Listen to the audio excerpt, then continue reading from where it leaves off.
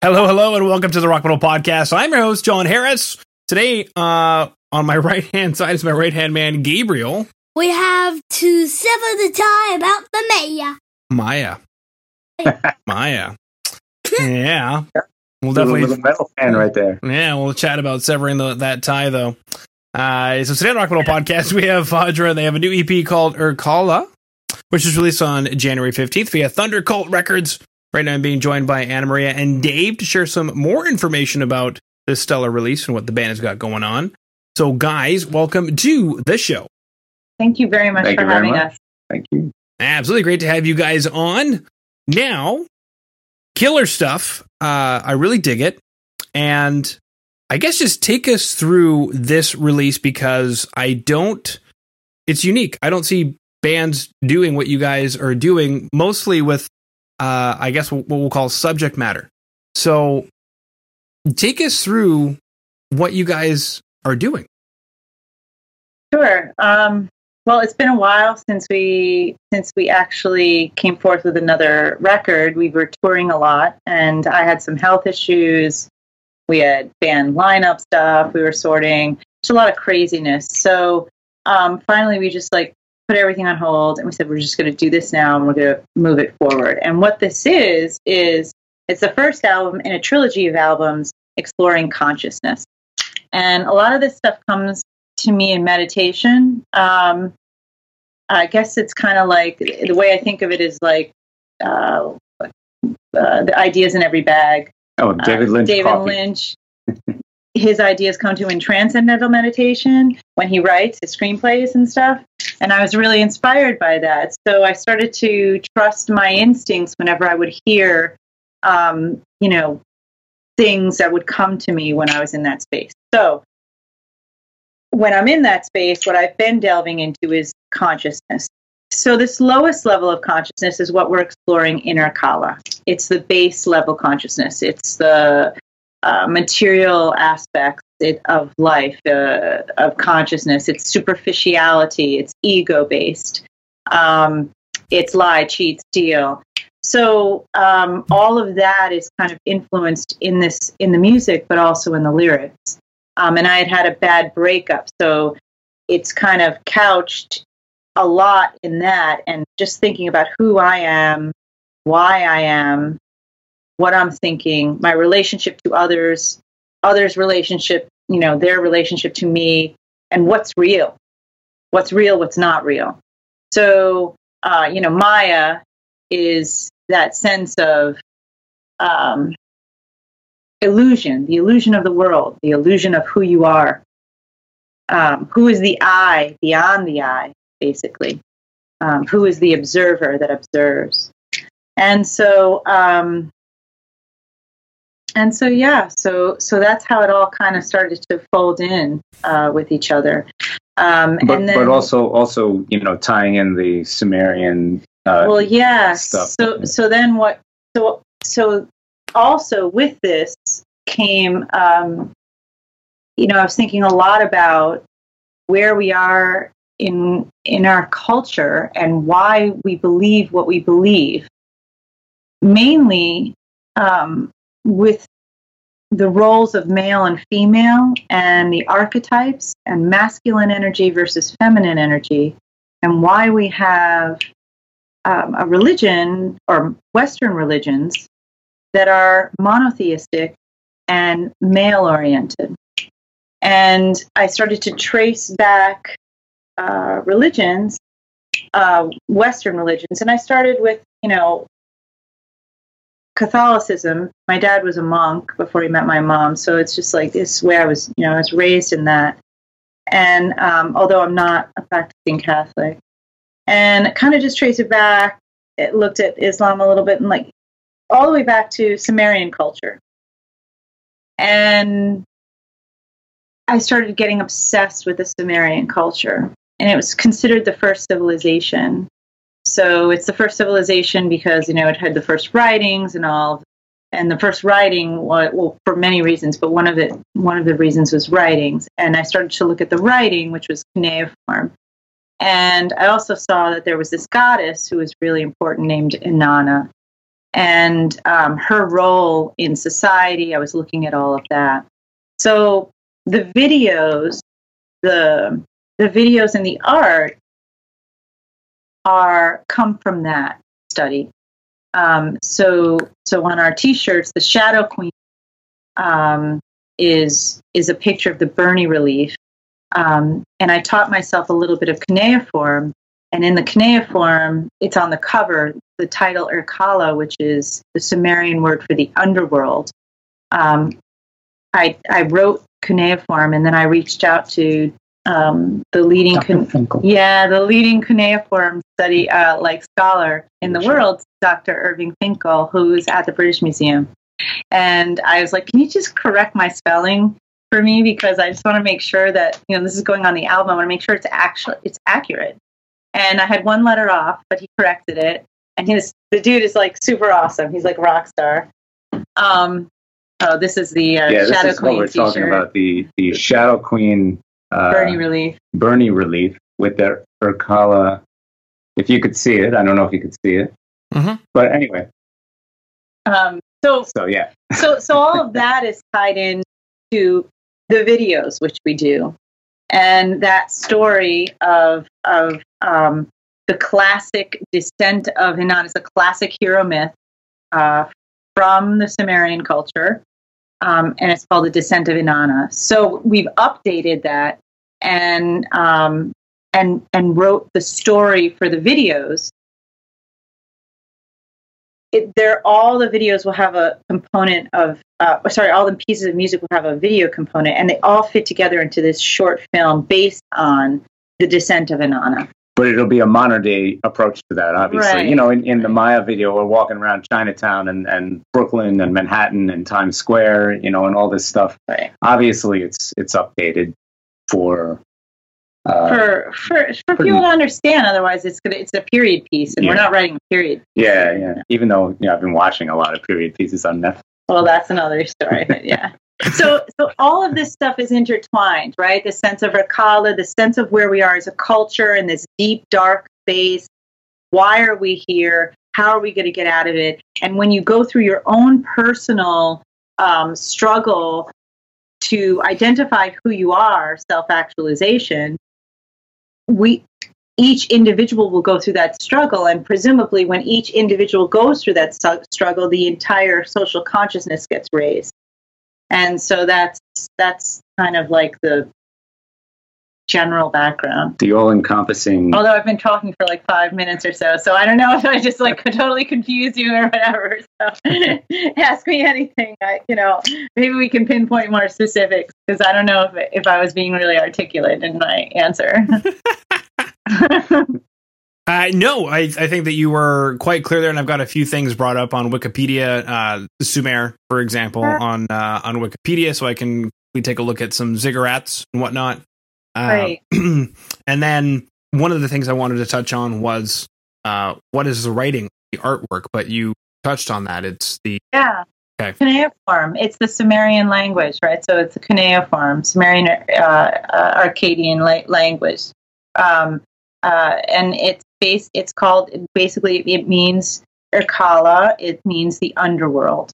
That symbol, or that those words, those letters. Which was corrected by Dr. Finkel from the British Museum, who's also a bassist and a really cool dude. His videos are all through YouTube. You can check it out. And he's the premier. The dude is like a rock star. He's so cool. Yeah, I've got his Wikipedia brought up, and apparently he is known for discovering the tablet that has the Great Flood narrative on it. Yes. Right. So now you can start to weave in how that predated Christianity, it predated Judaism, all of it. Because this is now, 2500 BC, I think, approximately. Mm-hmm. But when did the flood happen? We don't know. The flood could have happened in a prior culture, could have been 9000 BC. We don't know. Exactamente, baby. Okay. Yeah, I took lots of notes. I'm trying to figure out where I should ask a question, however, though. Annamaria, geez Louise. My dad is a history professor, so like, it's just in my blood, you know? Mm-hmm. It's just, but why can't we weave some of this into the art? And why can't we resurrect the ancient teachings? Why not? Some of those things, I believe, are extremely informative and can help us in this day and age. And that's really something that I feel very strongly about. And I also think that this kind of this kind of imagery can only be portrayed in its most successful form with some crazy progressive metal, weaving, and also some ghostly interlude type music. So hopefully we got both on that. Yeah. Naturally. Well, I mean, I guess one of the things that I'm trying to look for the thread that kind of binds the whole thing together, and a few things that I noted was you mentioned that there was a breakup. So I'm kind of looking for the crux point. Where was the point at which you said, and I mean, granted, I think a lot of people are always trying to figure out this world, but it seems like there may have been something that sent you down into that rabbit hole that has produced this work. And I'm curious, is that perhaps the breakup where there was a relationship that you felt was more solid than it actually was, which then may have led you to believe that your ego was more involved in that relationship? Well, true. Yeah, that's one of the elements for sure. I had a breakup with someone that I thought I was going to spend the rest of my life with. So you start to question I started to question who I am, why I thought I could be with this person if it's not working out. Was that just my ego wanting that, or was that was it a real space? My roommate was diagnosed with stage 3 cancer and had to shift out. So you start questioning life and death. We were in Sweden, and my cat of 15 years was like my baby, passed away while I was not even there. So life, death, there was a lot hitting me all at once. I was having some financial stuff that I was going through as well. So it was just like I was bombarded. And then I was diagnosed with a tumor. And so which was non-cancerous, but a large tumor that was causing some issues. So I was just like, what is going on with everything? And again, who am I? Who am I really? What do I want? And it's just like that reevaluation started to happen. But I've always been interested in these sort of things, and I've always been interested in consciousness. And I believe that as artists, we have a duty, because we're not afraid to go on the fringes of society and societal culture, but we're also not afraid to go into the space where you hear something or see something, and you can translate it and bring it down into the material realm. We're translators. We're shamans if we're doing it properly. And you have to go into that space. Any musician knows when you go into that space, you're in another world. And any music fan knows when you're listening to something that you really enjoy, it puts you into that world also. Mm-hmm. No matter what it is. Yeah, so it's all connected. It's all connected. Okay. Silly question. Why the color red in all of the music videos? No, it's not a silly question at all. It's deliberate. The 3 albums are based on the 3 levels of consciousness, and everything is based on 3. So we are using the 3 primary colors: red, yellow, and then blue. So this first one is all about the red, and black being the base color, and then the red on top of it. Yeah, we release on auspicious days that are derivatives of 3. On the album, we have 3 songs, 3 moody, dark ambient pieces, and then on the physical copies, we have the Shadow Queen EP, which is set in 3 movements. So everything is 3s and 3s. Mm-hmm. Beautiful. Now, for something a little more mundane for a quick second. Yeah. I'm terribly curious between speaking of the ego, 2020, there's a lot of ego in 2020. Yeah. A lot of ego. And how did you guys put this whole thing together throughout that year? And I guess through just all the craziness that you had previously mentioned beforehand. Yeah. So we started actually like really recording 2018. We'd had ideas from before that we put together, from before that, but really went into the studio 2018. And then I was back and forth to see Sahaj as our producer, Sahaj Tikadeen. He's from a band called Ra. And I was back and forth to LA. We were doing all that stuff. So by 2020, we had everything mastered, I think, in early 2020 to mid 2020. So it was really just the final stages of that. The artwork was done. That was done 2020. Yeah, so early. We went out to California in January. Yeah, we went to NAMM, and then we met with Taz Lemur, who's from a band called Calm, and then he's done work with Tool and Volto and all those guys. He's a super creative, amazing dude. He's one of our best friends. He's family. And so we went there to shoot the artwork. The artwork is part of a triptych. So a triptych that each album will have a piece of it. So only at the end of the release of the third album will you see the whole picture. So that was done in 2020. And then one thing that we did all of 2020 was the video. Oh, the video stuff. So that was like our whole, like half of the year, or maybe even more, was writing the story for the videos. We shoot everything ourselves. We do locations all ourselves, makeup, everything. He does all the editing. He does all the colorizing. He bought the camera, learned how to use the camera. Yeah, and the software. Learned a new ecosystem. Right. Everything. This year. Any of the techie guys, I completely dropped the Adobe ecosystem and I went into the Blackmagic DaVinci ecosystem, and then I got out of all the Adobe creative programs, and now I use the Affinity program. So I learned all that stuff on the fly as we're doing Maya to begin with. But I got to say, anyone editing video, I was a Premiere guy for a long time, and I went into DaVinci Resolve. I'll never turn back. Never turn back. Okay. With the Maya video. Oh, yeah. Yeah. No.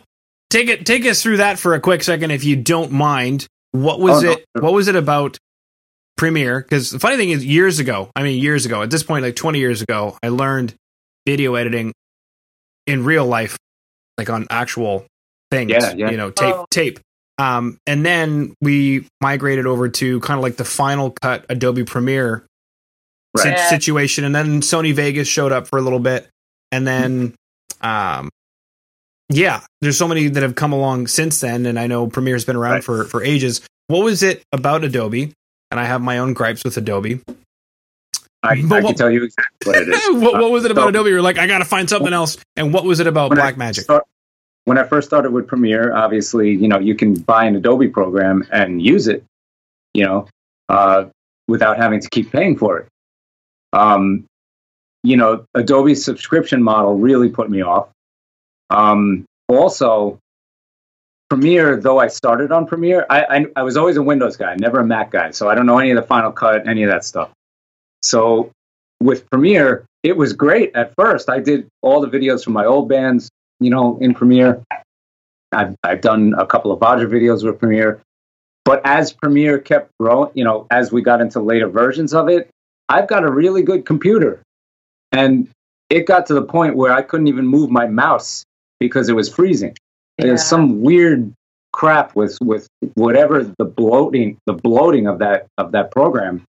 And then I bought the Blackmagic camera. It came with DaVinci Resolve. I installed it. I looked at it and said, I have no idea how to work this. But then I learned it, YouTube videos, whatever. He loved it. Loved it. It's so easy on my system, compared to Premiere. It just runs flawlessly. And I got a 5-year-old computer, it's not a brand new thing. And, but it kills Premiere in just the responsiveness.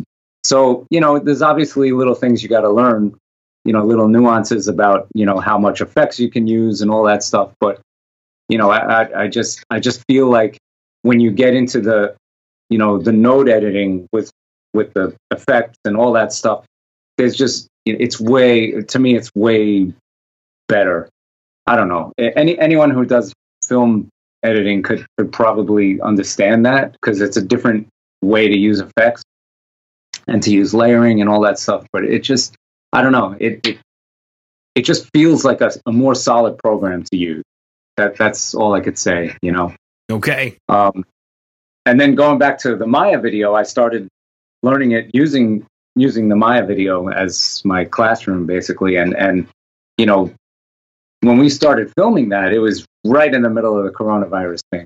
And we were going outside, and it was a ghost town in New York City. We would walk around and film places where you would have 1,000 tourists per block, and it was desolate. And we were just like, this is crazy to capture this on video, windows boarded up, all of that is just insane. So anyway. Yeah. Cool. Then my other question is, it sounds like quite a bit of traveling went into this to work with very specific people literally across the country. Yeah. And the funny thing is, like, I'll chat with European bands, like that same distance is like going from one whole culture to another whole culture. Quite literally. So, Raw, killer band, obviously. And I'm looking at Sahaj's page, and it turns out I've chatted actually with quite a few of the bands that he's worked with. But they're situated in LA. They're not like 4,000 miles away. Like, yeah. Why Sahaj? Sahaj Wakim recommended from a friend and a guy we were working with. And his experience, there were like a few people that kept coming to me saying, you need to work with Sahaj. You need to work with Sahaj. And I'm like, why? Like, who's this Sahaj guy from Rock? And they're like, who is this guy?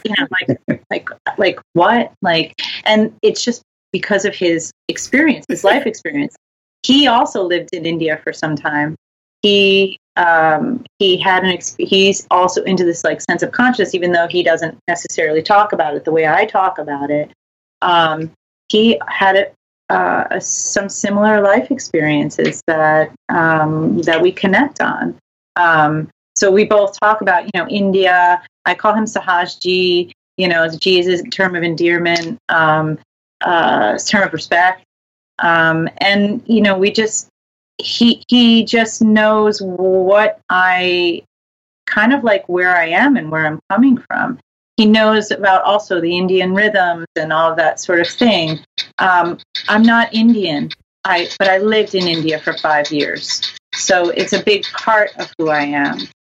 It's a part of, the experiences that I had there, and the music kind of defined how I perceive the creative process. And it just defined basically my existence.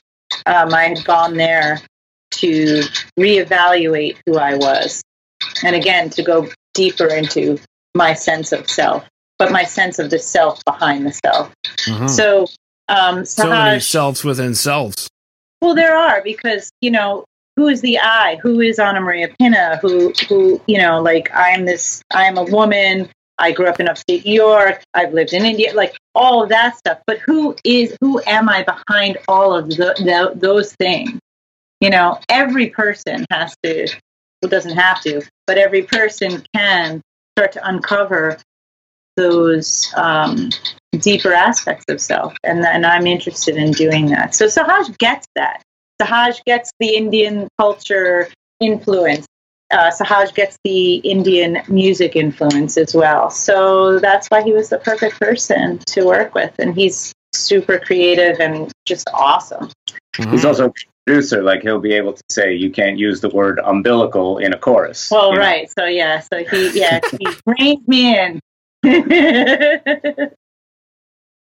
Okay. Groovy. All right. Well, gang, I believe we got to wrap it up. We could go for the next 4 days, and I'm sure that we would be okay with that. But we would be sleeping. Yeah. Oh no, I'm putting you to sleep. Oh no. Okay, cool. So, good chat, gang. We chatted about the album, what's coming, or the EP coming up. A couple more EPs. Got to have 3. Everything got to come in 3s. We chatted about selves within selves within selves. You know, how many elephants are holding up the world? An infinite number of elephants. Yeah, what's beneath those probably elephants? 100 More elephants. Probably 100 billion. So great. Love elephants. Until they're extinct. Then. No. I know. Cool. So we chatted about 2020. I think we pretty much covered everything that we can possibly cover within a span of 20, 25 minutes. So unless there's anything else that I missed that you guys deeply wanted to cover, I just wanted to thank you for coming on to the Rock Metal Podcast today. Oh, thanks for having us. Yeah. I don't know. I hope it wasn't too boring. We didn't put you to sleep. All right. Well, thanks, guys. Awesome.